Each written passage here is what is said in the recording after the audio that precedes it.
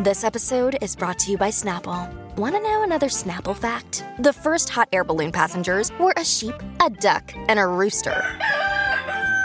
Ridiculous. Check out Snapple.com to find ridiculously flavored Snapple near you. When you need mealtime inspiration, it's worth shopping Kroger, where you'll find over 30,000 mouth-watering choices that excite your inner foodie. And no matter what tasty choice you make, you'll enjoy our everyday low prices, plus extra ways to save, like digital coupons worth over $600 each week. You can also save up to $1 off per gallon at the pump with fuel points. More savings and more inspiring flavors make shopping Kroger worth it every time. Kroger, fresh for everyone. Fuel restrictions apply. Hello, everybody. This is Marshall Poe. I'm the editor of the New Books Network. NBN listeners like to read books and buy them. So we thought we'd tell you that right now, our friends at Princeton University Press are having a remarkable site-wide sale. You can get 50% off books, including ebooks and audiobooks, with the code 50, F-I-F-T-Y, at checkout until May 31. You can save some real money on Princeton University Press books. I encourage you to go there and check it out. Welcome to the New Books Network. Welcome to New Books in Literary Studies. I am John Yargo, your host. In Shakespeare's comedy, Much Ado About Nothing, Leonardo says, "I pray thee peace, I will be flesh and blood, for there was never yet philosopher that could endure the toothache patiently, however they have writ the style of gods, and make a push at chance and sufferance." These lines serve as the inspiration for the title of a new book from today's guest, Donovan Sherman. The Philosopher's Toothache, Embodied Stoicism in Early Modern English Drama, was published by Northwestern University Press in 2022.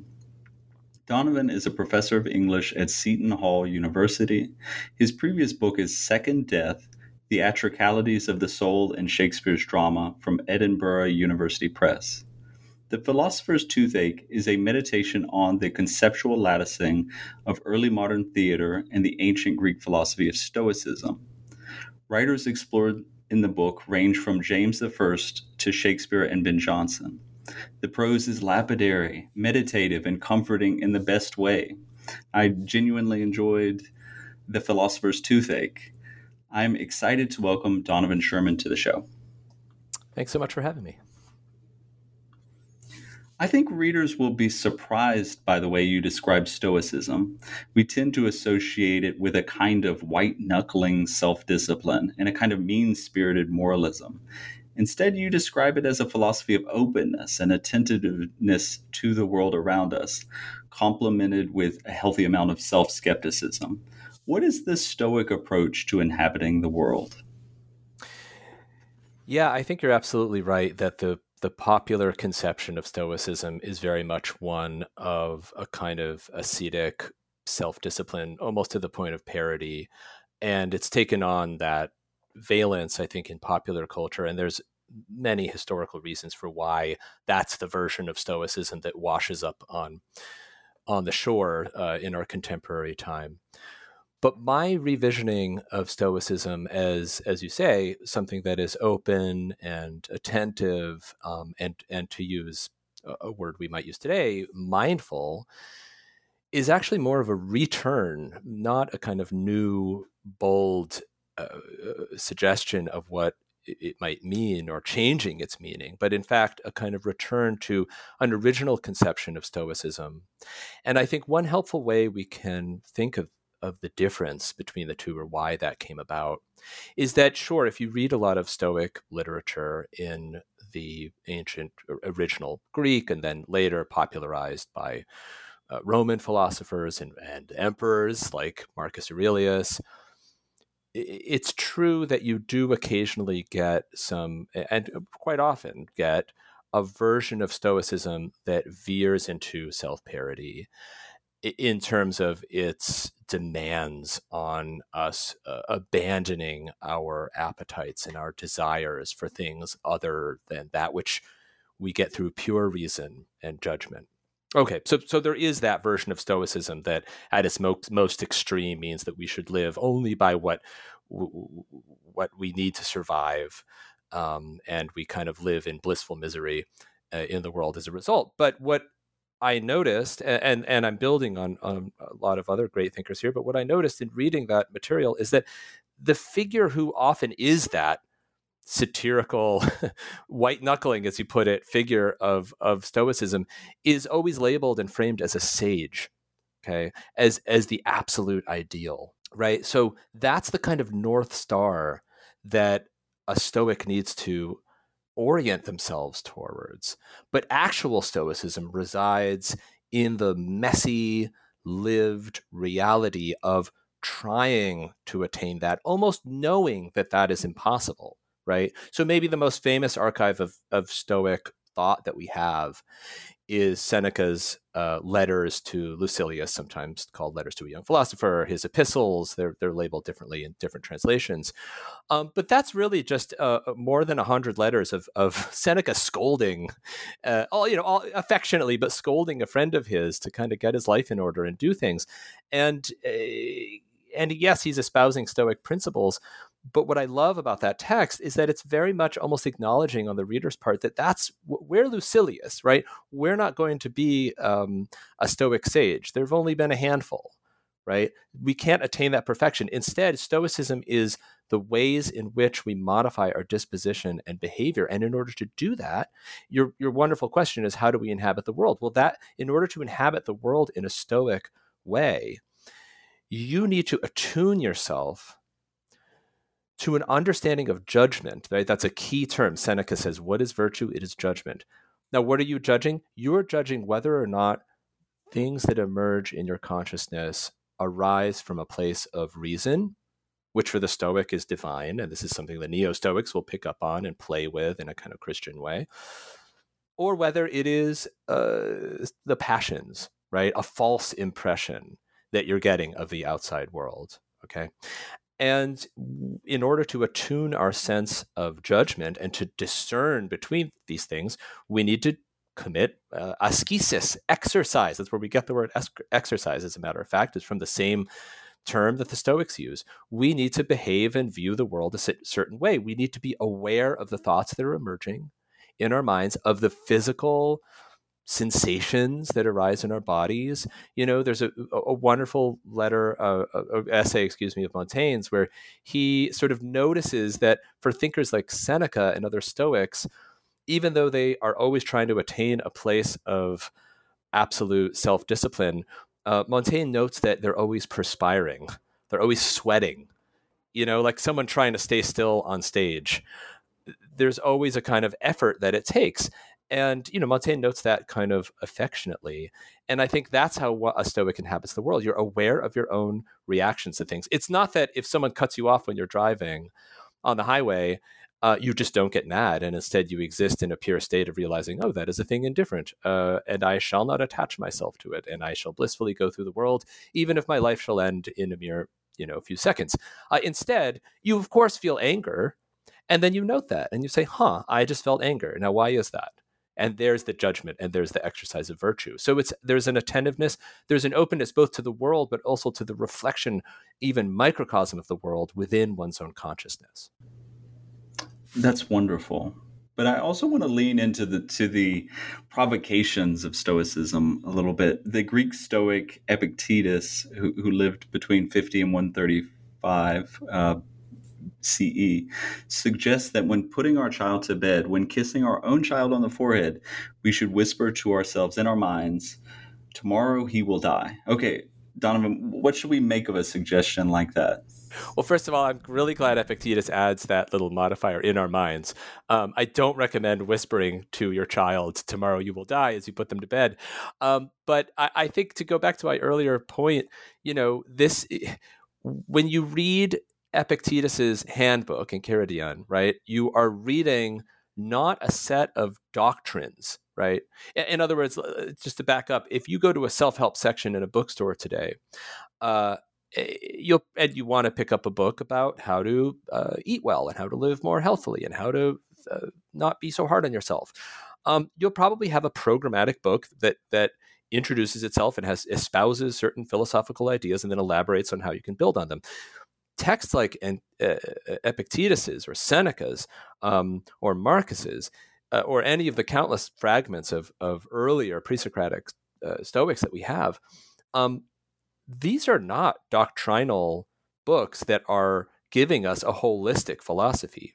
I think of them, in fact, as kind of textual residue of a performance, which is a big theme in this book, is to think of Stoicism as theater, as performance.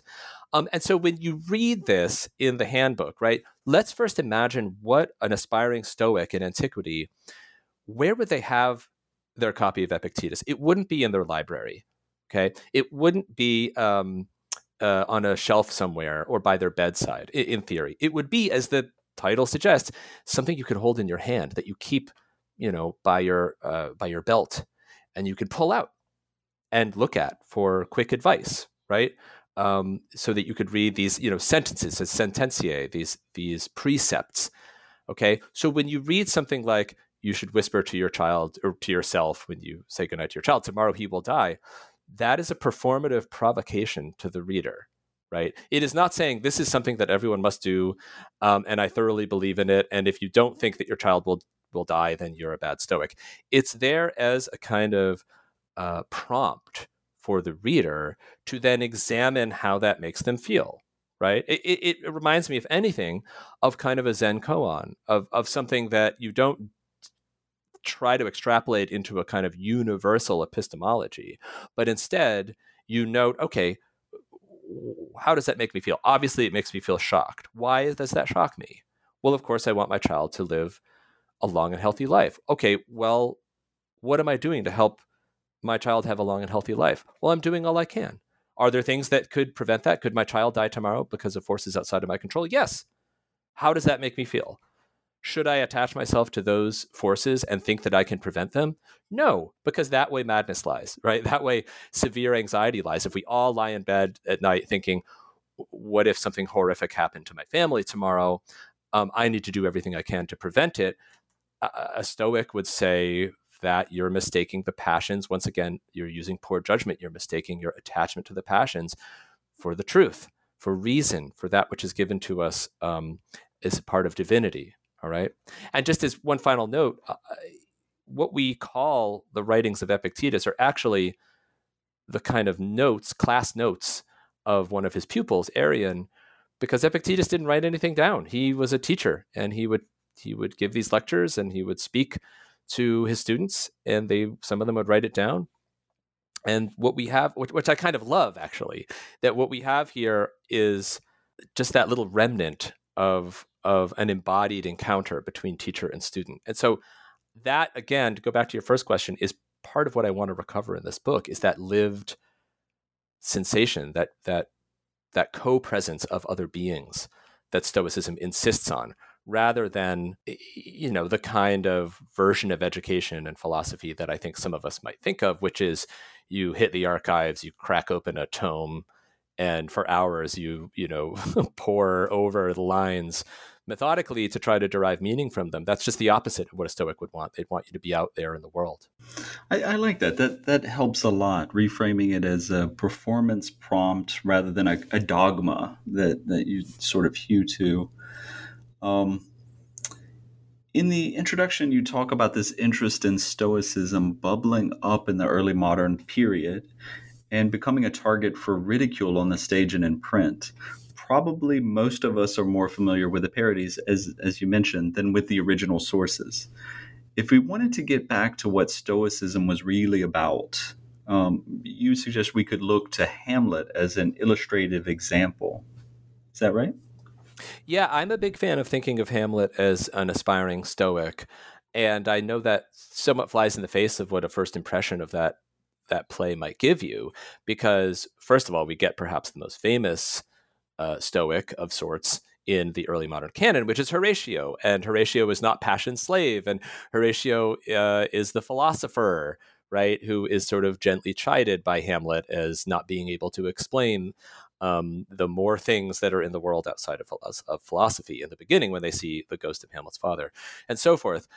It's all well and good to think of Horatio as a Stoic, and indeed he does a great job in some ways, but he is also kind of withheld, at least in the version of Hamlet that most of us read. He's withheld from the action in a way. He's an observer, and he's a little closer to that kind of caricature of the Stoic that we discussed at the beginning of this interview, and that also was very popular in the early modern era itself.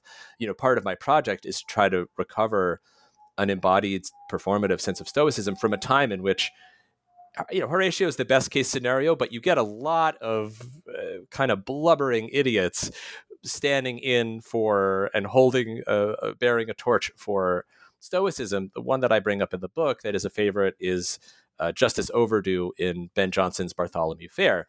And, all the listener really needs to know is that there's this character who during a big festival is put into the stocks for public humiliation, right? His arms and his head are bound and people are passing him by. And he just keeps saying, I feel it not. I do not feel any pain. This is all well and good. I am simply, looking outward at the world, and everyone's making fun of him. And someone says, "What's this? A Stoic in the stocks?" And there's a bit of a pun there that doesn't quite land with our contemporary pronunciation, but Stoic would be pronounced sort of closer to the word stock, which itself could also mean a kind of fool. And so there are many puns there, right? He's in the stocks. He is a stock.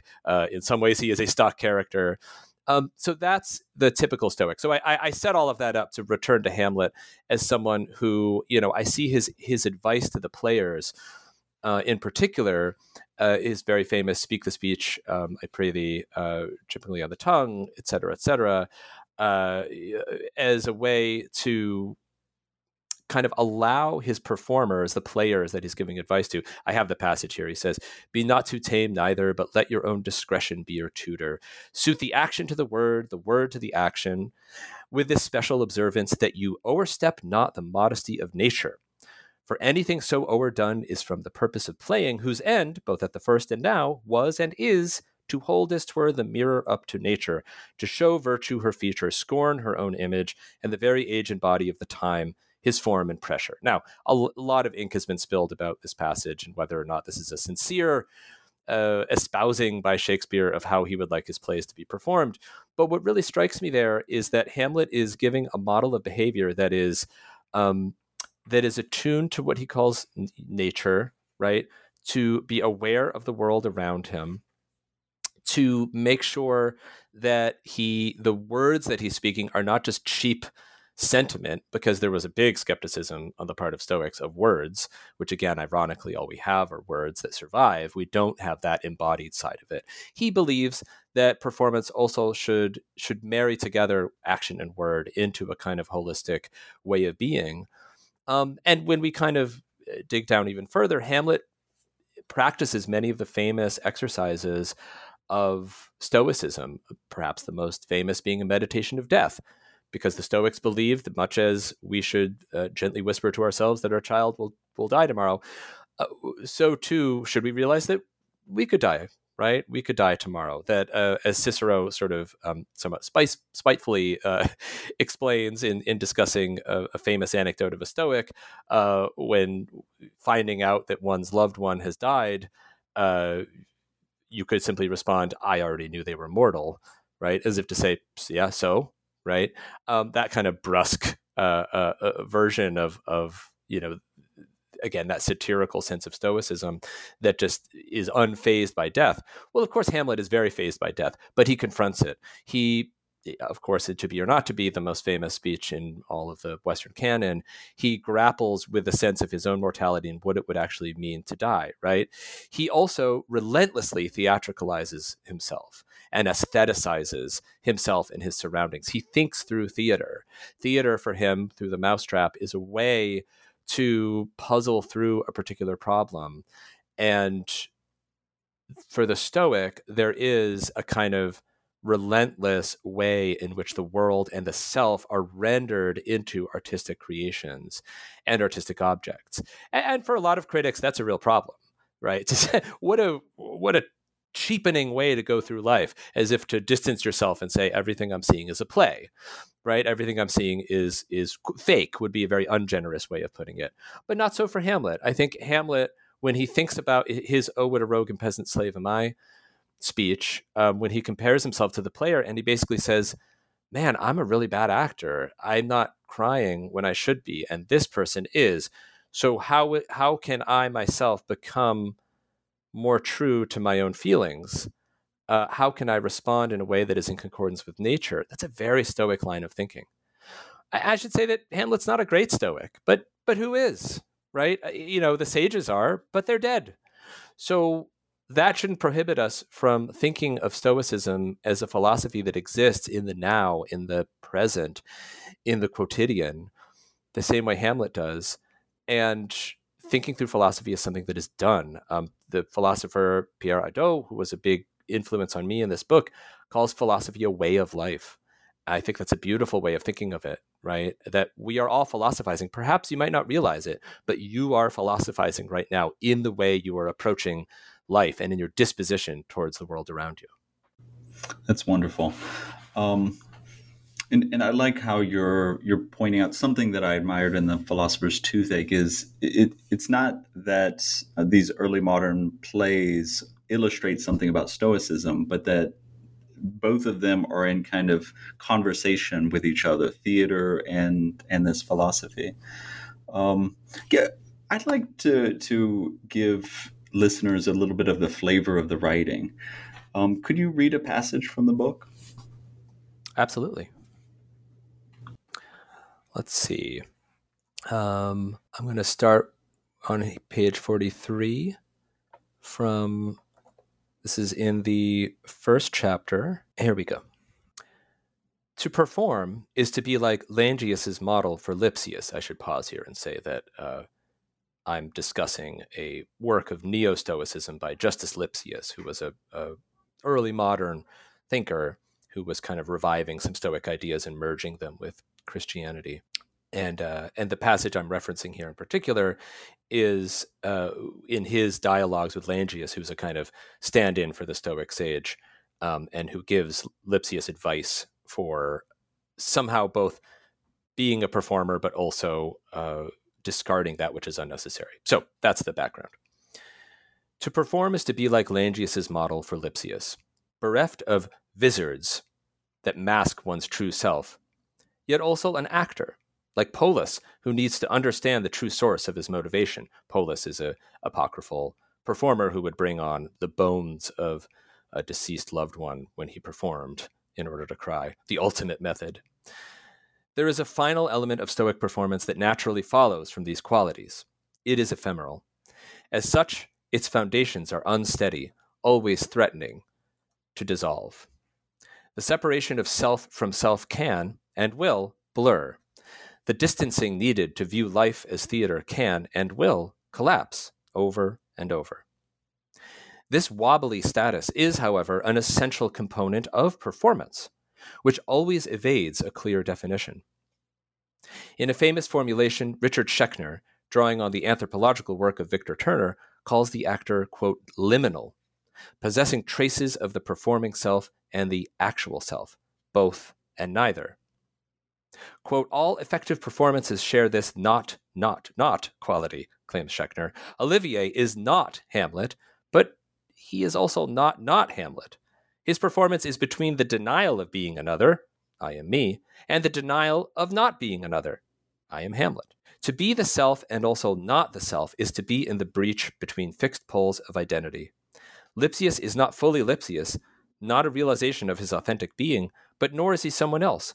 To perform is, in its purest sense, not so much to be something, nor simply to imitate it, but to fleetingly embody a set of practices, to recognize self-constitution in the recurring moment of the present.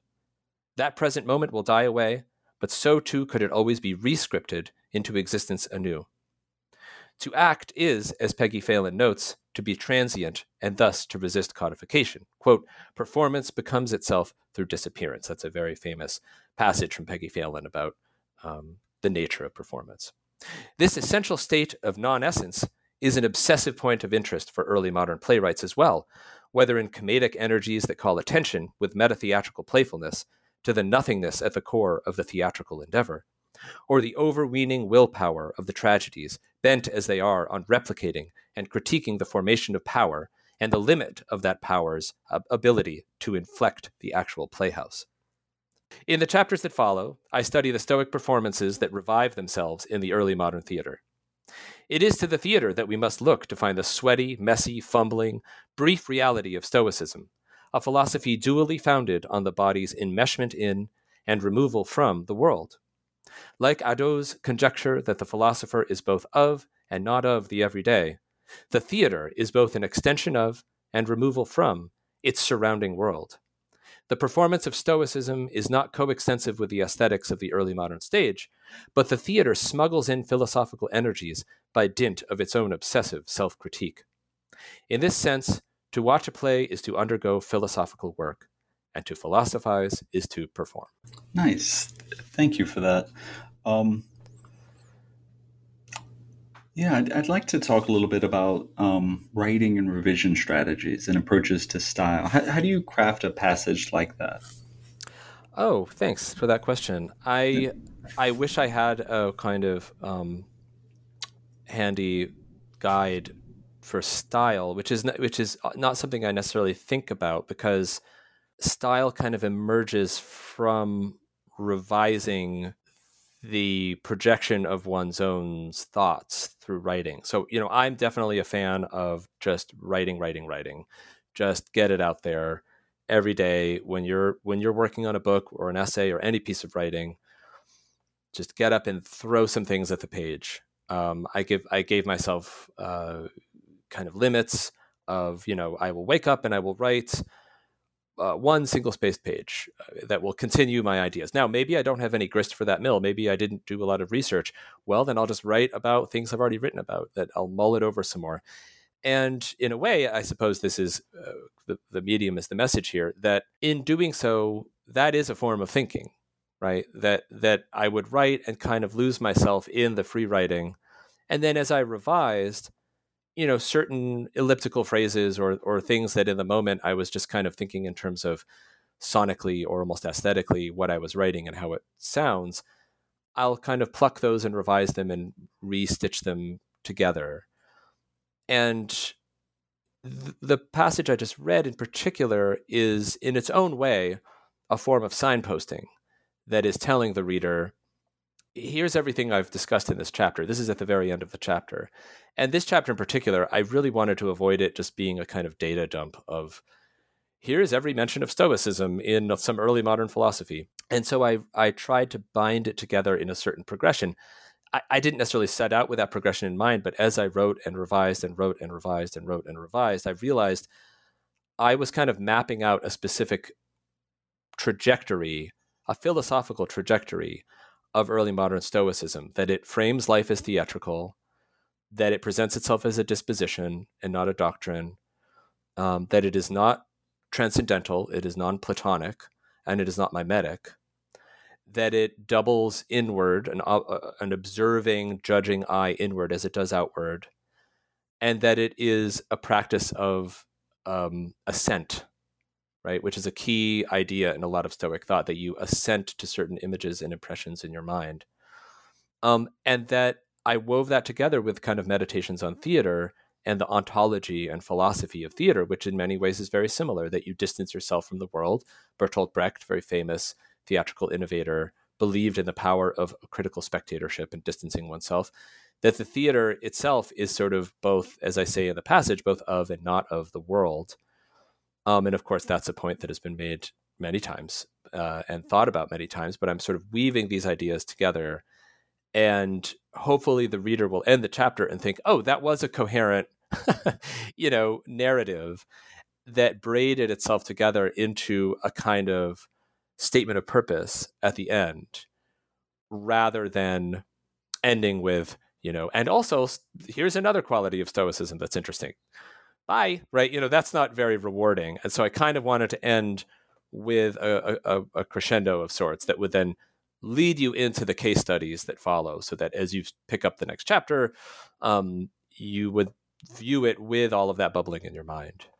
I wonder, do you read out loud when you're revising? Is that a practice that you have? Because, this is a complex idea, the idea of non-essence, but when you were just reading a line like this, it is to the theater that we must look to find the sweaty, messy, fumbling, brief reality of Stoicism, a philosophy duly founded on the body's enmeshment in and removal from the world. That's a complex idea, but I felt like it reads very naturally. It reads very organically.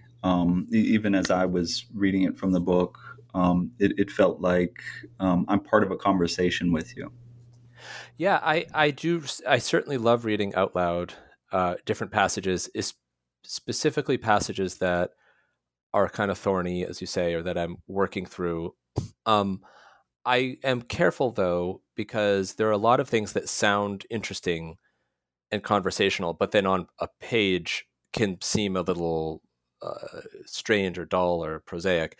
And similarly, there are a lot of sentences that work in the act of writing and reading, and yet when brought up, kind of live and read out loud, can sound a little confusing. So you're right. I try to thread that needle so that it is both conversational. And I think I was just really inspired by both the Stoics themselves, who write very conversationally. I actually gave a brief paper on Stoicism at a very fun early modern conference that I'm sure you're familiar with, but to let our listeners know, it's called the Blackfriars Conference.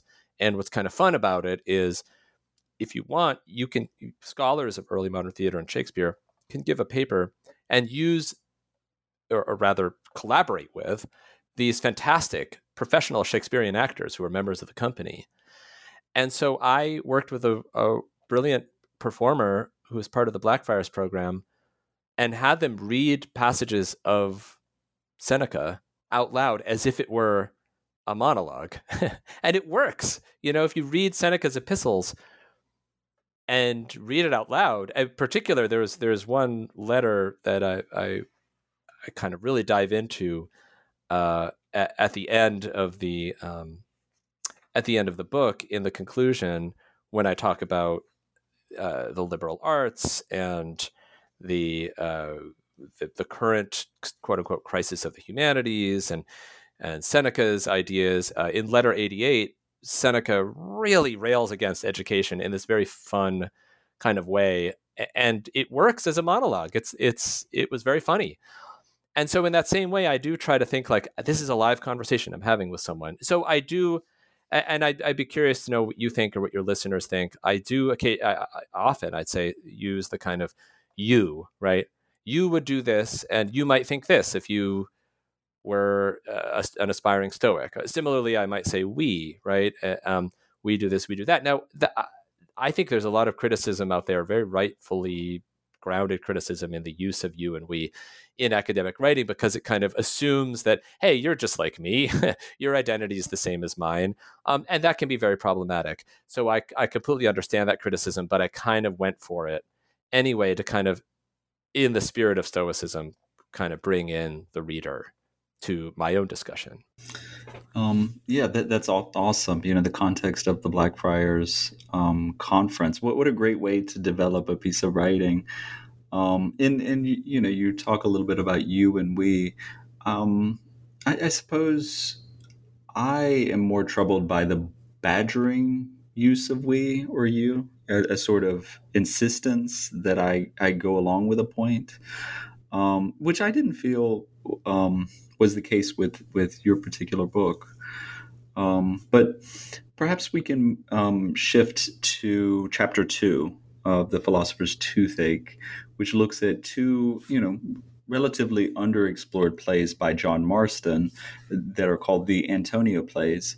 You look at scenes where Stoicism is satirized in Marston's plays.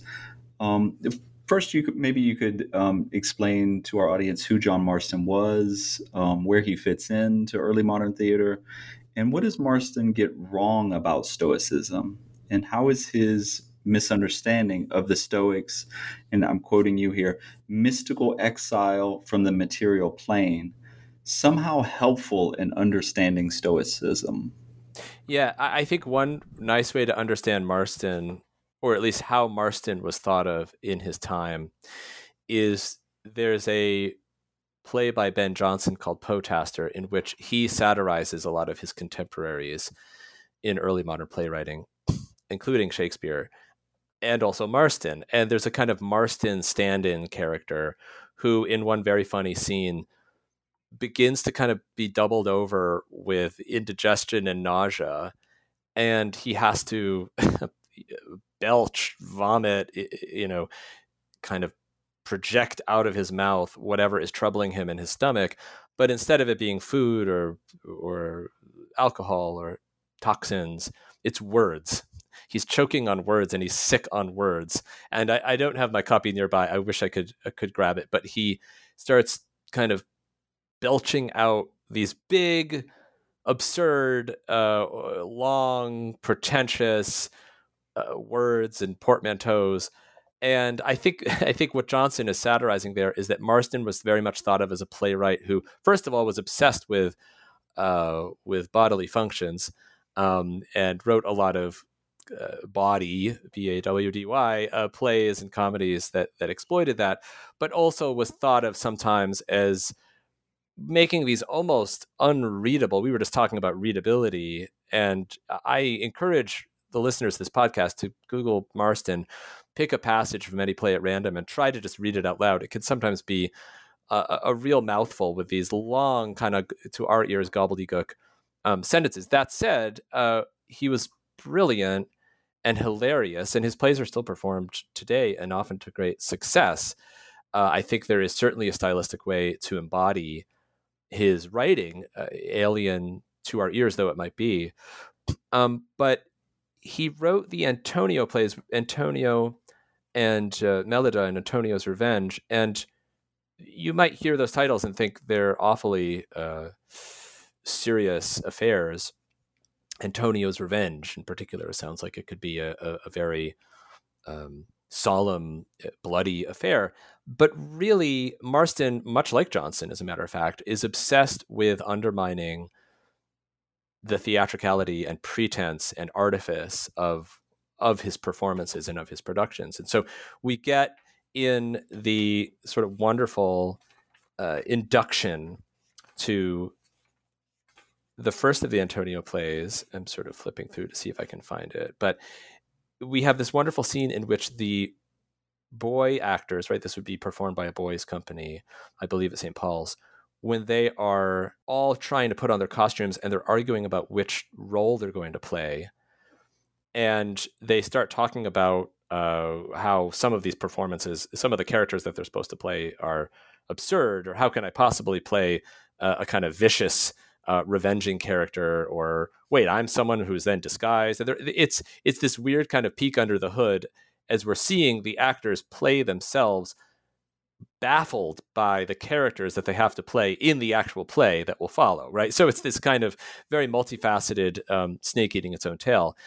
And so Marston loved, there's another point in the plays in which a character runs on with a beard half on, right? As a boy actor with a beard half on, as if to say, oh my God, I forgot my cue, right? Of course, that's written in and that's prescribed. And so he adds all these little cracks and fissures in the theatrical apparatus itself in a really fun way. And so what we get with these plays, it's really less plays about revenge and more about the performance of a play about revenge. And in that way, I do think it is very Stoic in a way, which is funny because Marston himself would mock the Stoics relentlessly in his poetry, and also has a character in these plays sort of toss aside Seneca at one point and says, despite philosophy, I will rise, right? I don't need your silly philosophy. I will become myself. And he casts philosophy as a foil to embodied action. And yet, as I sort of posit, in the way that he breaks he almost views the theater as this unknowable, unsteady, shaky world that these poor actors are thrown into, and they have no idea what will happen next. And they're forced to say these words they don't fully understand. And they're trying to throw on their costumes, and they're being viewed by an audience that might hate them. And they have to wrestle with these words by a pretentious playwright. And as a result, they're grappling with the sheer unknowability of the world, and kind of on this unsteady foundation of what power or providence might be on the other side of the curtain, controlling everything or not. And in that way, it's very Stoic. That's a part of Stoic. The idea that we might just be that we'll never have any idea what gods or what forces are controlling our life, that's definitely a part of Stoicism that Christianity was not a fan of for obvious reasons, right? And so when you get to the Antonio plays and you get to Marston, I see this kind of radical understanding of fate as something so unknowable and so, as embodied in the theater itself, so unpredictable that much like a Stoic trying to find peace with the fact that, as I believe Seneca says, we're all just little tiny mites running around with no idea what of the bigger world that we're part of, and we have to find peace with that. Or, think of the famous scene from The Third Man, the Carol Reed film, where Orson Welles is on top of the Ferris wheel in Vienna, looking down and saying, look at all those little dots, right? All the people, they're just little dots. You wouldn't mind if one of them just disappeared, right? That we have to imagine ourselves as those little inconsequential beings. As a matter of fact, that's one of the exercises that the Stoics would encourage that we do, the view from afar. Imagine that you're viewing yourself and the world from, not necessarily up in space, but so high up that you're no more than a speck. And what does that do to your sense of the importance of self? Is there something soothing in saying, maybe I'm not all that significant after all, and I have no idea what tomorrow will bring, right? And embracing that. And so that's a very Stoic idea. So again, and this runs throughout the book, Marston is very critical, and rightfully so, of the Stoic sage figure, of that parodic extreme version of Stoicism, less so of actual Stoicism, because his play, I think, enacts a form of Stoicism that is very powerful and very thoughtful. I'd like to turn to your reading of The Atheist's Tragedy, a drama by Cyril Turner, published in 1611. In it, you see this irreconcilable brew of atheism, Stoicism, and Christianity as a kind of spiritual exercise for us, the audience. How does that play stage that experience for us?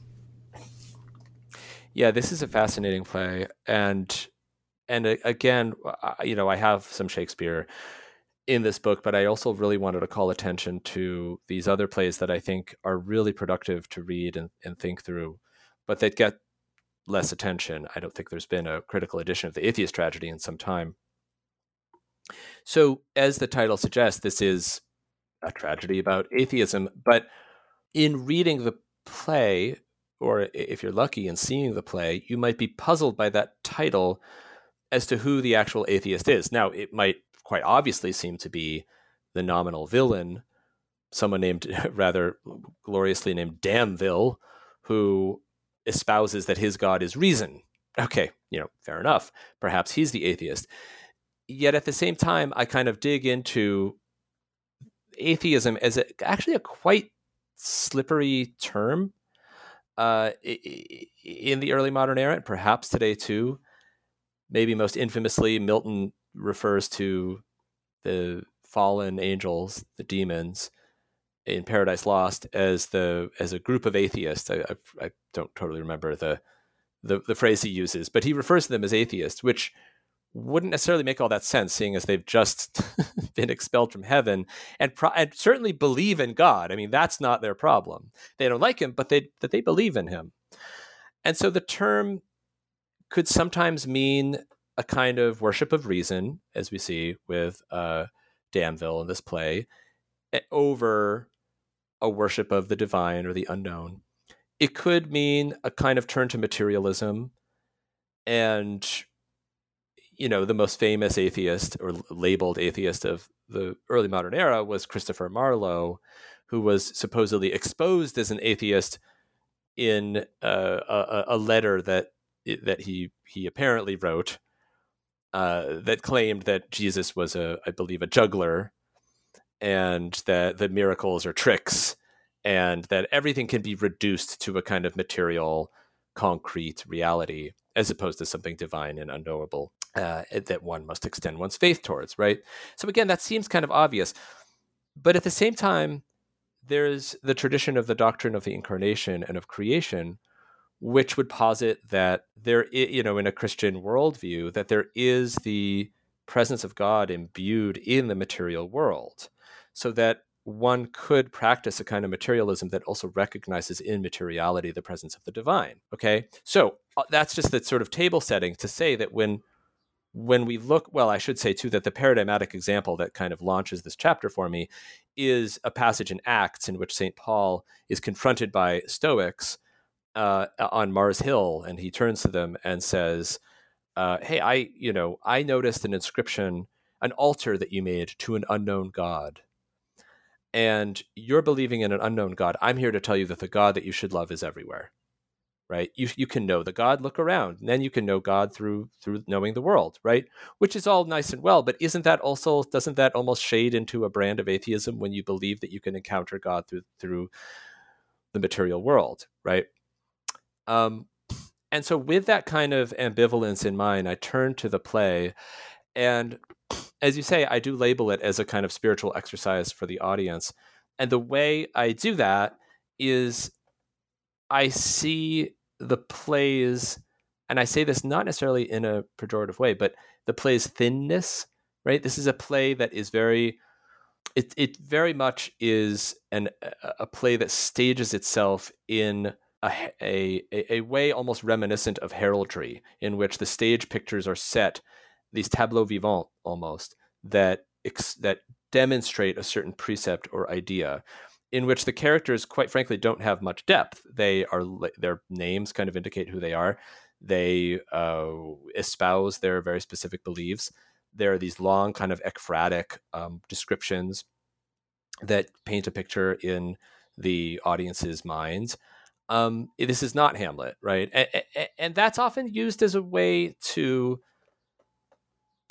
kind of critique or just brush aside this play.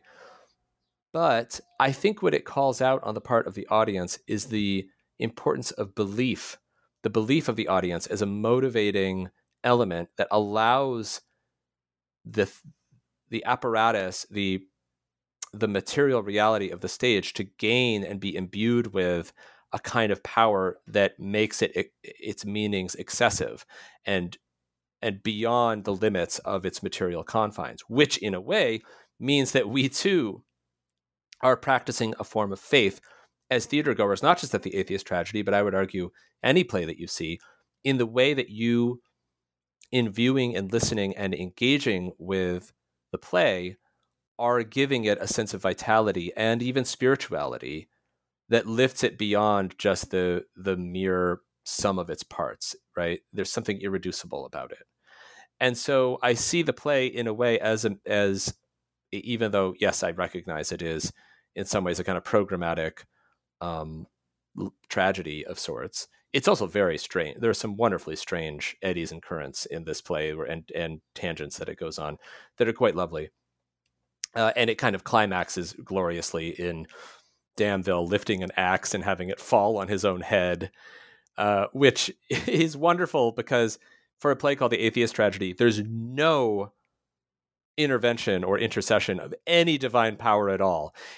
And the way that the atheist, nominal atheist, dies appears to simply be dumb luck, right? He brains himself with an axe, which then also, I think, tests the audience to think like, well, what is going on here in terms of the presence of faith or of spirituality in the world of this play, right? And how is it our obligation to then give it that power? So what does that have to do with Stoicism? Stoicism, the physics of Stoicism, that's a term we would use today in dividing it into different disciplines, not something that would be thought of in the original version of Stoicism. But Stoic physics believed that there was a kind of world soul, right? That in other words, the sum totality of all that is material in the world, and for the Stoics, everything is material. Okay, pneuma, right? The ether, these sort of other elements that are themselves material. The soul is material, the mind is material, the images that one gets in one's mind, as we discussed earlier in this interview, those are material as well. It's relentlessly material. And yet, that materiality comprises what they call God. So there too, we have that kind of tissue-thin separation between that which is a kind of grand statement of a cosmology and something trivializing, right, in thinking of the complete materiality of the world. And I should say, and this is a theme that I bring up a lot in the book, and I've mentioned it before, but that also distinguishes Stoicism from Plato and from a kind of metaphysics of meaning, in which we say, oh, well, this is all just the shallow material trappings that allow us to give, dialectically we will engage with so that we can get to the great abstract immaterial beyond. There is no beyond for Stoicism, right? Your fifth chapter takes up Othello and the play's engagement with service, slavery, and race. You argue that, quote, place perched on the tectonic line between enforced servitude and enslaved reason, often weaving the two modes of slavery together, end quote. Can you walk us through what the play Othello can illuminate for us about Stoicism? Yeah, absolutely. I was really drawn to this play because, I start the chapter with a kind of notorious and noxious interview that Kanye West, of all people, gave in 2018, in which he sort of says that he wonders why slaves in the United States didn't simply free themselves of their shackles, right? And for obvious reasons, this is an egregious misunderstanding of chattel slavery. What kind of intrigues me about that, though, is that in Stoicism, there is a lot of discussion of bondage and of servitude. And this is an appropriation of servitude that will become very valuable to St. Paul as well, who is in direct discussion with, in some ways, the Stoics, as we discussed in the last chapter. And so the servitude of the Stoic, right, to be to serve and to assent to reason and judgment and proper judgment and an understanding of what is truth, that servitude in which one can simply will themselves into being free, regardless of their lot in life, right? That one can be, in any abject state and yet be ultimately free if they free their minds, right? To use the sort of cliche. That idea has a kind of Stoic root, and it leads people like T.S. Eliot, rather notoriously in his reading of Othello, to say that Stoicism is a philosophy best suited to slaves, right? That he sees Stoicism as complicit with a kind of apathy, and with selling a false consciousness to people who are themselves perhaps materially enslaved. T.S. Eliot doesn't push it in that political direction. A lot of other scholars have. And what fascinated me is the contact point, as you mentioned in the quote from the book that you just cited, the contact point between a material understanding of slavery, because Othello, of course, was a slave and has been freed and is also in a precarious state in which he could easily lose his free, unhoused nature, as he says, and return to a state of slavery of sorts, which philosophically framing that, one can see that in itself as a state of almost permanent, overdetermined slavery. So the contact point between that form of slavery and a form of slavery that is spiritual, philosophical, right, and a service of sorts, that one should be a servant. And so it is, I sort of read the play as a tragic misapprehension of one form of slavery as the other. So in other words, Othello acts as if he can be a confidant to Iago and have his passions controlled, much in the way that Lucilius is a pupil of Seneca's, or much in the way of any number of Stoics can learn from other Stoic exercises. Othello thinks almost he's undergoing a kind of Stoic exercise, and we see that in the way he tries to control himself before he has a seizure, before his imagination, passions carry him away, his reason away. But of course, he's misapprehending that, and he himself, as a black man in a time in which, while England did not technically have slavery. It participated in the slave trade and profited from it, and had many forms of servitude that echoed and in some cases emulated slavery. That Othello, and of course Othello is in Venice, in which he's probably walking around seeing slaves every day and thinking, there but for the grace of God go I, right? So Othello's misapprehension of the servitude, the Stoic notion of servitude, which is quite noble, as a kind of slavery that he can escape from, is part of his undoing. And so I saw that as an underexamined part of the play. And I turn especially to Stoicism's writings, particularly Seneca's writings on anger and de ira, and the way in which one had to essentially engage in a dialogue with oneself in order to acknowledge and abandon one's own anger. So that's the kind of way in which I view it. And, of course, Othello is not capable of freedom by the end. He is, as many have pointed out, he asks for his story to be told, and it is not told. He is almost immediately ignored and turned into a kind of tragic example. And he is not allowed to have the capacity to represent himself in a way that Stoicism allows. That was sort of my in to that play, and which I just think is so brilliant and such a deeply, I don't know, just such a rich, layered examination. The more I read it, and the more I think about it, about how the materiality of race and of bondage meets headlong its philosophical conceptions. Finally, I'd like to turn to your conclusion, where you reflect on teaching, Stoicism, and the humanities. The title of your conclusion, very memorably, is The Dust of the Humanities.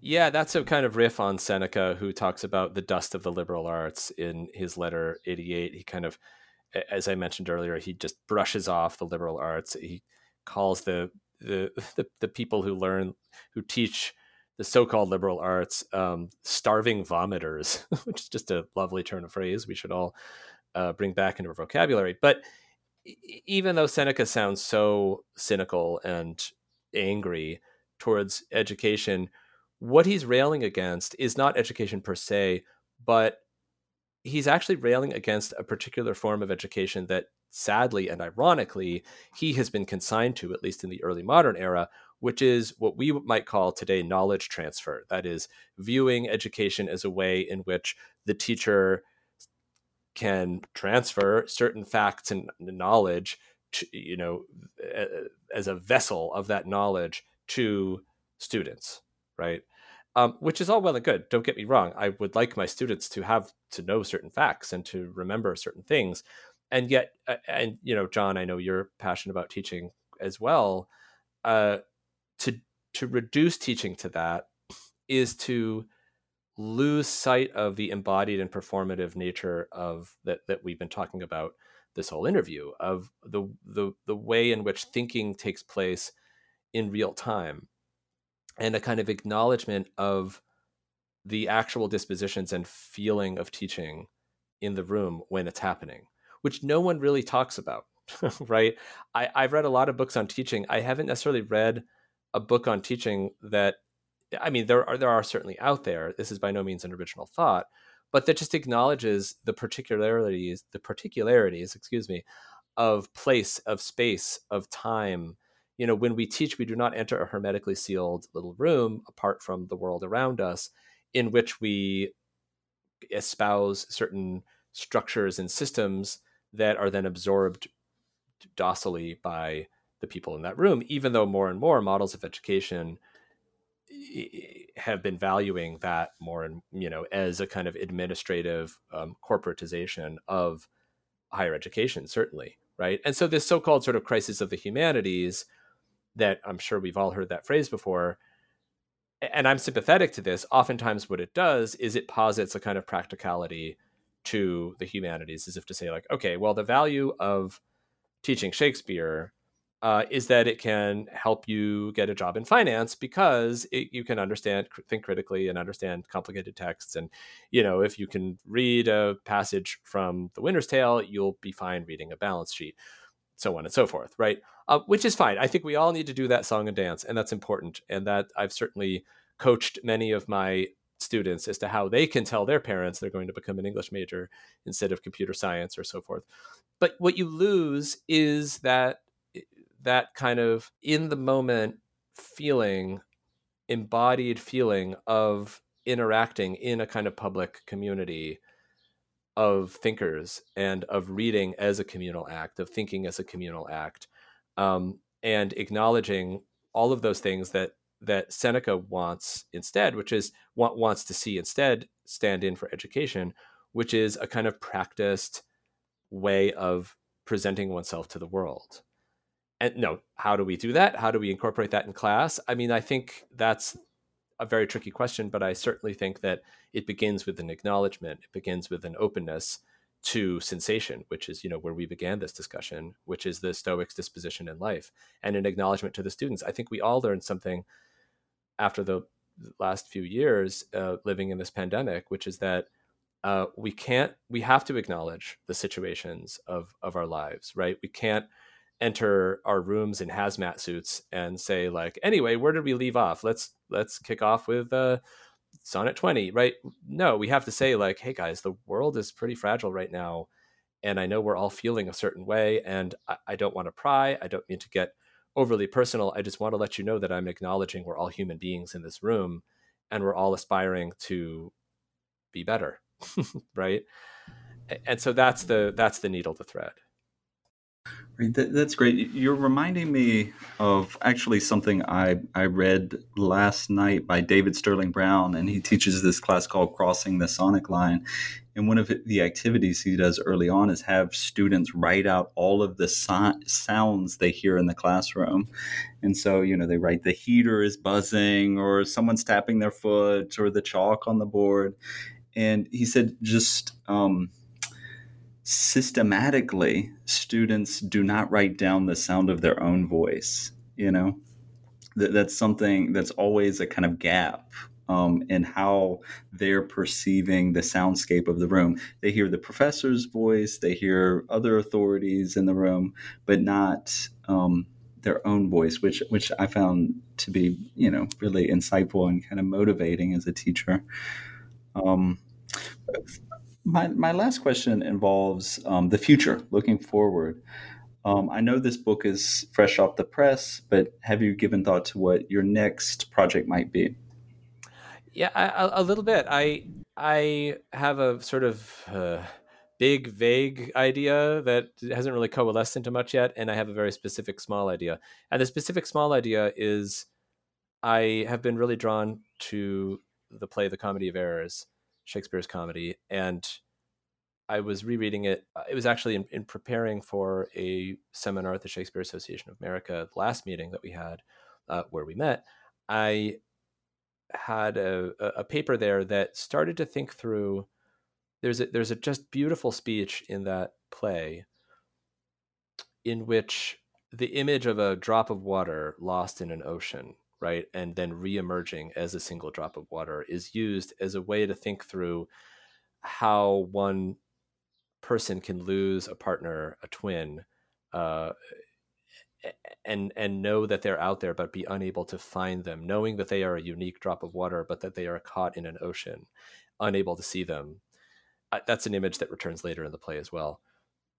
And I was thinking through that, and it just kept reminding me in a way that felt almost verging on tasteless, but sort of a radical, hopefully, way. It kept reminding me of accounts of the Middle Passage, and in particular the work of people like Saidiya Hartman and Frank Wilderson and Orlando Patterson, who've written about and Christina Sharp, I should say, who have written about slavery as a kind of ontological absence, not a temporal event, but as something that has affected the very conception of Blackness itself. And and there's an incredible amount of work I've just been immersing myself in pre-modern critical race studies for the work of, Matthew Chapman, DeMarco Hendricks, et cetera, et cetera. It's a rich archive. And so I've been really steeping myself in those thinkers and in thinking about how